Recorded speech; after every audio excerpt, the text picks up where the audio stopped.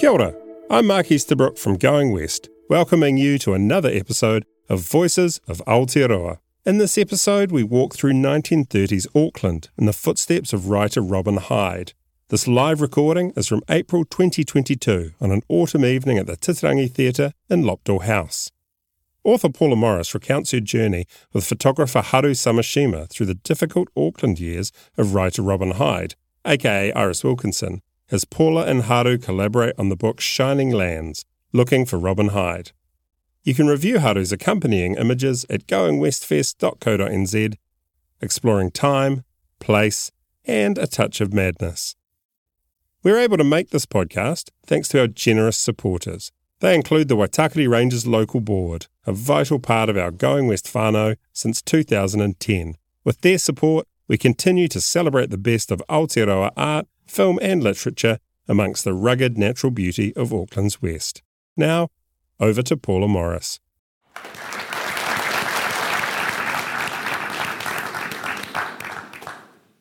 In January 1931, a young woman arrived in Auckland to start a new job. She was a journalist, and her name was Iris Wilkinson, though she was already publishing creative work under the name Robin Hyde. Born in Cape Town, raised in Wellington, she had just turned 25 years old. Iris had worked for newspapers in Wellington, Christchurch and Whanganui, but Auckland would be her final home in New Zealand. For someone so young, Iris bore many wounds and many secrets. At the age of 18, her right knee swelled, possibly a tubercular infection. Iron splints, crutches, and invasive surgeries followed. For the rest of her life, she walked with a stick. The morphine she was given began years of drug dependency. The wounds were not just physical. Seeking treatment for her leg, Iris holidayed in Rotorua, the age of 20. Her leg worsened, and a short, sour love affair resulted in a pregnancy. The baby was stillborn in Sydney, and she took part of his name, Christopher Robin Hyde, as what she called her own nom de guerre. More recently, working at the Wanganui Chronicle as lady editor, Iris had another short-lived affair, another pregnancy. "I have always been punished for loving too little," she later wrote, "never for loving too much." Her baby, Derek Arden Chalice, his last name an invention, was born in Picton in late October 1930. Iris smuggled him back to Wellington on the Cook Strait ferry and placed him in a nursing home. She couldn't return to the Wanganui Chronicle because her column had been terminated. All she could do was stay at her parents' unhappy home and tell no one about Derek. The only way out of Wellington was a new job. Her new job was lady editor, once again, on a small Auckland weekly called The Observer. It offered £4 a week and the chance to lead an independent life again. When she moved to Auckland early in 1931, Iris knew no one here.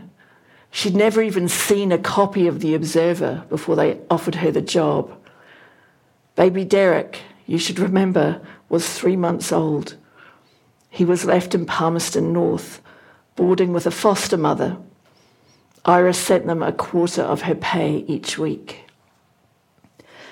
Derek was still the deepest of secrets. Iris's mother discovered the truth, but her father knew nothing. He went to his grave knowing nothing. Her employer could never know because Iris would lose her job. She missed Derek and worried about him, and worried about the debt she still owed in Whanganui and to the hospital where she gave birth. Her need to earn money and to take care of her son, and her unfulfilled desire to make a home with him were the increasingly desperate imperatives of her Auckland life. Now, as we've just been discussing, we love to destroy our past in Auckland, but the Observer building is still standing on Wyndham Street, even if the paper itself is long gone. Haru can infiltrate anywhere, by the way.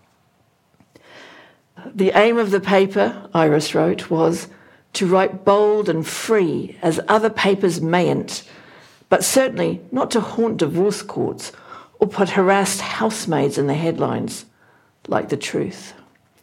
Her office, a cubbyhole next to the editor Gordon McLean's office, was at the top of a long, difficult flight of stairs.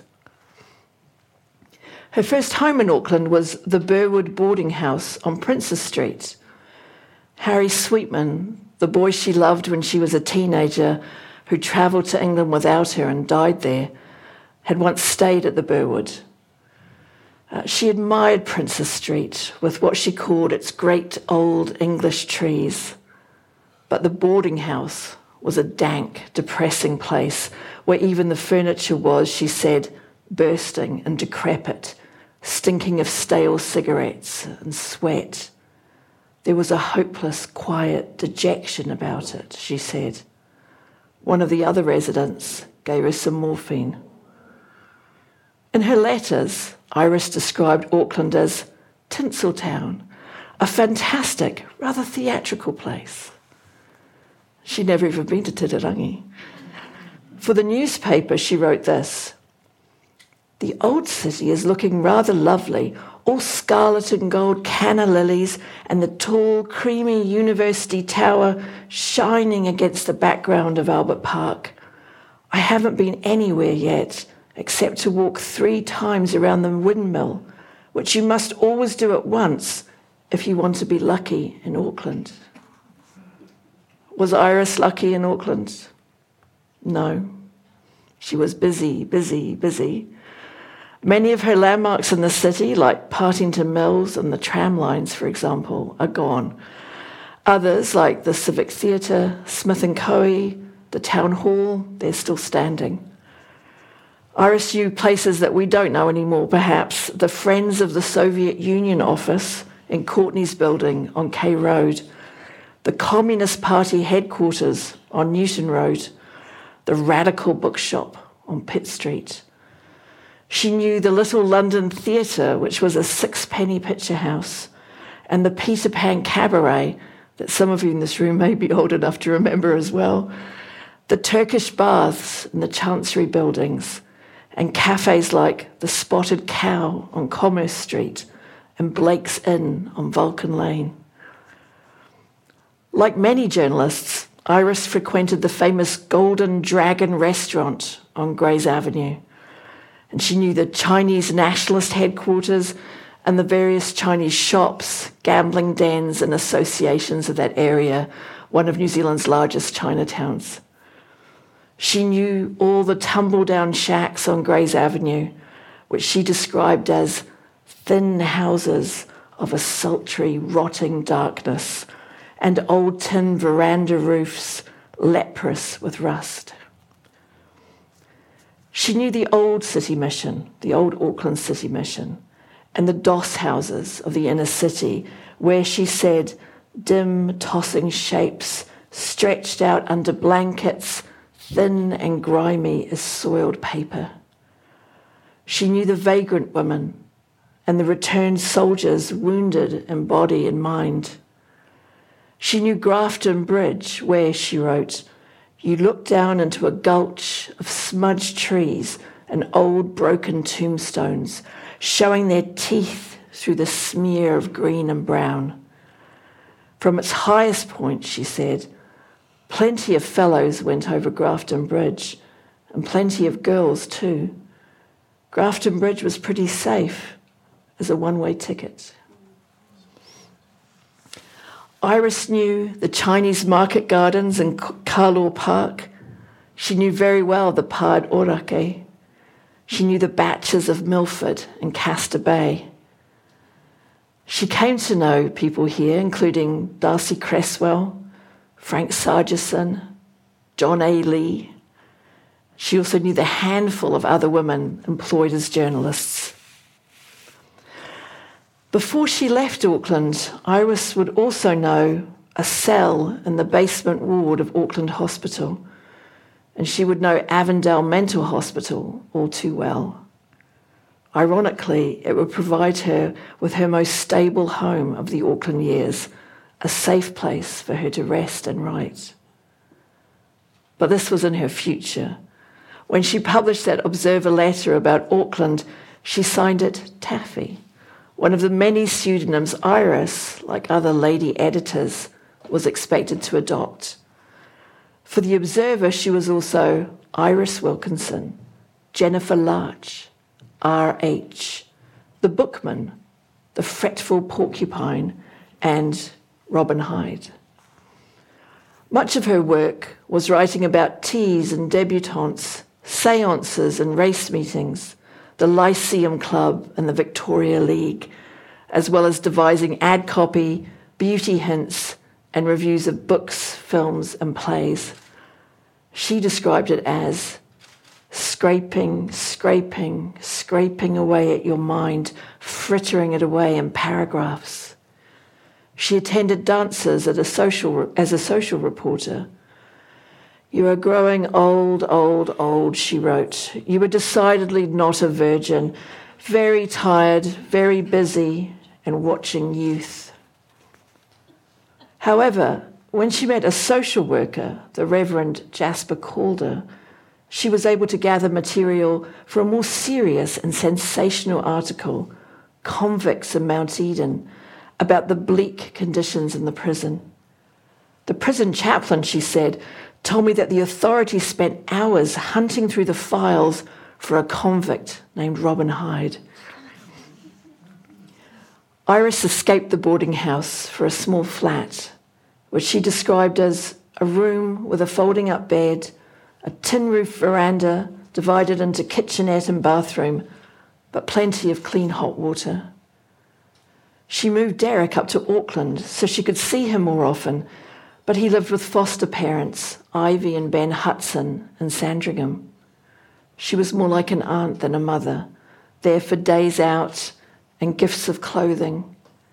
Her responsibility was to work and earn money. Now, for the Observer, she was writing paragraphs about fashionable dogs in Remuera, but she also saw the depression take hold of the city with what she described as starving, shabby, faintly complaining, intensely ordinary people. And the soldiers who returned from Gallipoli or the Somme and could no longer find work or peace of mind, Iris saw the wraith-like, unwanted, and continually humiliated men who were too shabby and too harassed to attend RSA ceremonials. So at that time, unemployment was soaring. Women like Iris had to contribute some of her wages every week to the brand new unemployment fund. But women themselves were not eligible for relief payments. There was no income support for families until 1938. In her darkest moods, Iris found her own fears magnified in the city around her. "Frightened little people," she wrote, "frightened of the great steel winds pouring over the world, of being evicted, of having to pay 1 shilling in the pound unemployment tax, of having the banks close down on them, of being found out for having illegitimate babies, of finding themselves out in dark of the early morning, finding themselves out and thinking, I don't come up to much." So this month, it is precisely 90 years since the riots in Queen Street, part of a big wave of protests across the country, April 1932. Iris's boss at the Observer joined what was called the Specials, who wore white armbands and carried batons. They were there to support the police and the military and to keep thousands of demonstrators and the unemployed from smashing the windows of Milne and Choice. They did smash them, by the way, and they nicked all the mannequins. The Auckland protests began outside the town hall. There was a meeting inside. The crowd swelled. It spread eventually the length of Queen Street and up and along K Road. Union leader Jim Edwards rose to speak outside the town hall, and he was bashed by a policeman. And that's when the violence really began. I've read that protesters armed themselves with fence palings from the Methodist Central Mission on Airedale Street. And they also armed themselves with stones from a mini golf course in Civic Square. Hundreds of shop windows were smashed and there was looting. Many people were injured or arrested or both. Jim Edwards was sentenced to 2 years hard labour in Mount Eden Prison. I just need some wine to go on now.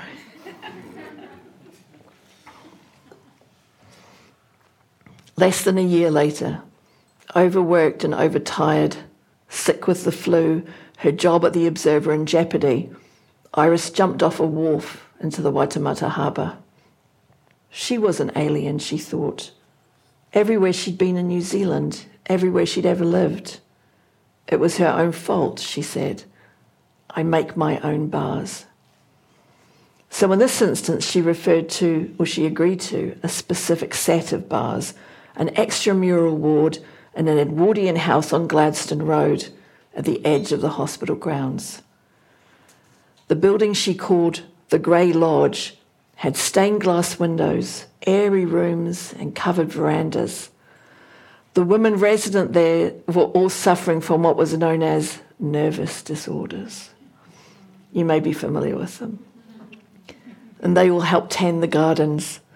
The house faced west towards the main buildings of the asylum, farmland, the harbour, the Waitakere Ranges, the Waitemata Harbour and the Waitakere Ranges. One of the buildings in the asylum, Iris said, we call her so many things. One of the buildings was for returned soldiers who had lost their reason. During those first turbulent months there, she was exiled to the general ward for a time as punishment for drug smuggling. But the lodge would be her home on and off for almost 4 years. Before the big first lockdown, do you remember that? Haru and I visited the lodge together. We were admitted by a security guard and left to wander. The guard told us the ghosts there were benign, not like the ones in the big brick buildings of the old asylum. The place is university institutional rather than hospital institutional now, but the banisters are original. This was another job for the residents, polishing the banisters and floors. Iris hated what she called the mop and polish laws, the way the beds creaked, the sluggish mentality behind the huddle into which women patients went. She saw her fellow residents as at the most critical point in their lives, the place where they could think before they went on. Oversensitive to noise, Iris loathed the building's loudspeaker and blaring radio. She couldn't sleep without medication and worried about money for Derek's maintenance. And as I said, she was sent back to the main ward for drug smuggling because her drug dependency continued. It was a year until her psychiatrist, Dr. Gilbert Tothill, eventually a friend and an ally, persuaded her to start writing a memoir as writing therapy. Iris's refuge in the lodge was the attic, where she was allowed to work at her typewriter. The only furniture was a table and a bench. She had no fire up there, just what she said was a shut door and a flight of steep steps below, and up with me spiders and an occasional starling. As well as sole access to the attic, Iris was given the only private bedroom in the lodge and her own small patch of garden. I came to this asylum of yours, she wrote, not because I was mad, but because I needed madness if I were to survive.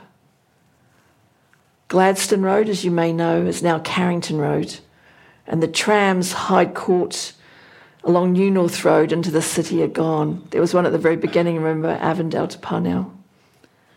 She was permitted to travel into town to conduct interviews and have meetings, researching her articles and books at the public library. In 1935, Reverend Frank Morton described her as a slight woman with an interesting face and a lame leg who swung into my office on a walking stick. Her tattered lameness, as she described it, was the bedraggled standard Iris carried everywhere, including in 1938 to the front line in China after Japan's invasion. So in Auckland, Derek's foster father lost his job. The Hudsons moved to a Railways Department work camp in Hawke's Bay. Most of Iris's communication with them was about money. Between Derek's second birthday and his fifth, Iris wrote, "I never saw him." Instead, she wrote and wrote and wrote. In 1935, Macmillan in London published her poetry collection, The Conquerors. That was her second published poetry collection. Iris was already hard at work in the attic at Grey Lodge. As well as the informal memoir suggested by her doctor, he suggested she write Journalese, which was a compilation of many of her journalistic pieces. This was written and published in 1934 by another London publisher, Hurst and Blackett. They published all the books she wrote in Auckland. The historical novel, Check to Your King, which is Haru's favourite, published in 1936 along with Passport to Hell, one of the great World War I books. Its sequel, Nor the Years Condemn, was written in Auckland and published when Iris was in Shanghai. Many of the girlhood memories she wrote down for Dr. Tothill were reshaped into her most famous novel, The Godwits Fly, published in 1937. That same year, she published the fantasy novel Wednesday's Children and the poetry collection Persephone in Winter. A friend remembered Iris Wilkinson as a woman for whom work came first, she said. It was her main task in life. The door to the attic is green and tattooed with graffiti. Haru warned me about the stairs because they are alarmingly narrow and tall, especially for someone with enormous feet like mine. They must have been very difficult for Iris to negotiate. The attic view now is treetops and the city with just glimpses of the harbour. The room is dusty and bare, humming with a central air unit. But we both felt very close to her in this plain space. The shape would have been familiar to her, the quiet. After I edged back down the stairs, I left Haru alone in the house, apart from the ghosts, of course, waiting for the light to turn. Iris Wilkinson lived in Auckland for 7 years, and then she sailed away to China and to Britain at the beginning of 1938. The last time Derek talked with his mother, it was in the Auckland Domain. The last time he saw Iris, it was on the wharf, saying goodbye to the ship. He was 7 years old. His foster father, Ben Hudson, died of kidney failure the following month. From China, Iris wrote a letter to Derek that he did not see until 1995. "My dearest little Derek," she wrote, "I hope you won't get this little note, but if you do, it means that Mother Iris can't come back to you, however much she would like to." At that time, Iris was on the front line and she was worried she would be killed by a Japanese bomb. So she survived China, but not London. Just before the outbreak of World War II, Iris died of benzodrine poisoning. The note she left was signed both Iris Wilkinson and Robin Hyde. The day she left Grey Lodge, she wrote that she didn't look backwards at the attic windows, though there, unless they burn the place down or blow it up, a face will dwell forever, my own face looking out. Almost 90 years on, whenever I pass that building, I look for her. Haru and I dedicate tonight's performance, our presentation, to the late Derek Challis and to his wife Lynn.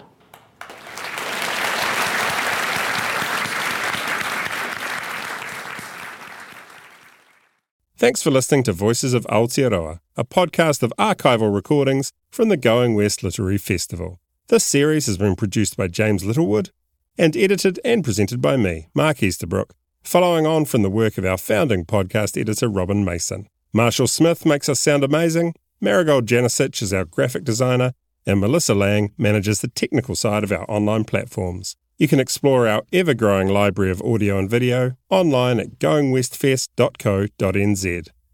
A huge thanks to our key supporters and funders, Creative New Zealand, the Waitakere Rangers Local Board, AUT, Auckland Libraries, and the trusts here in West Auckland.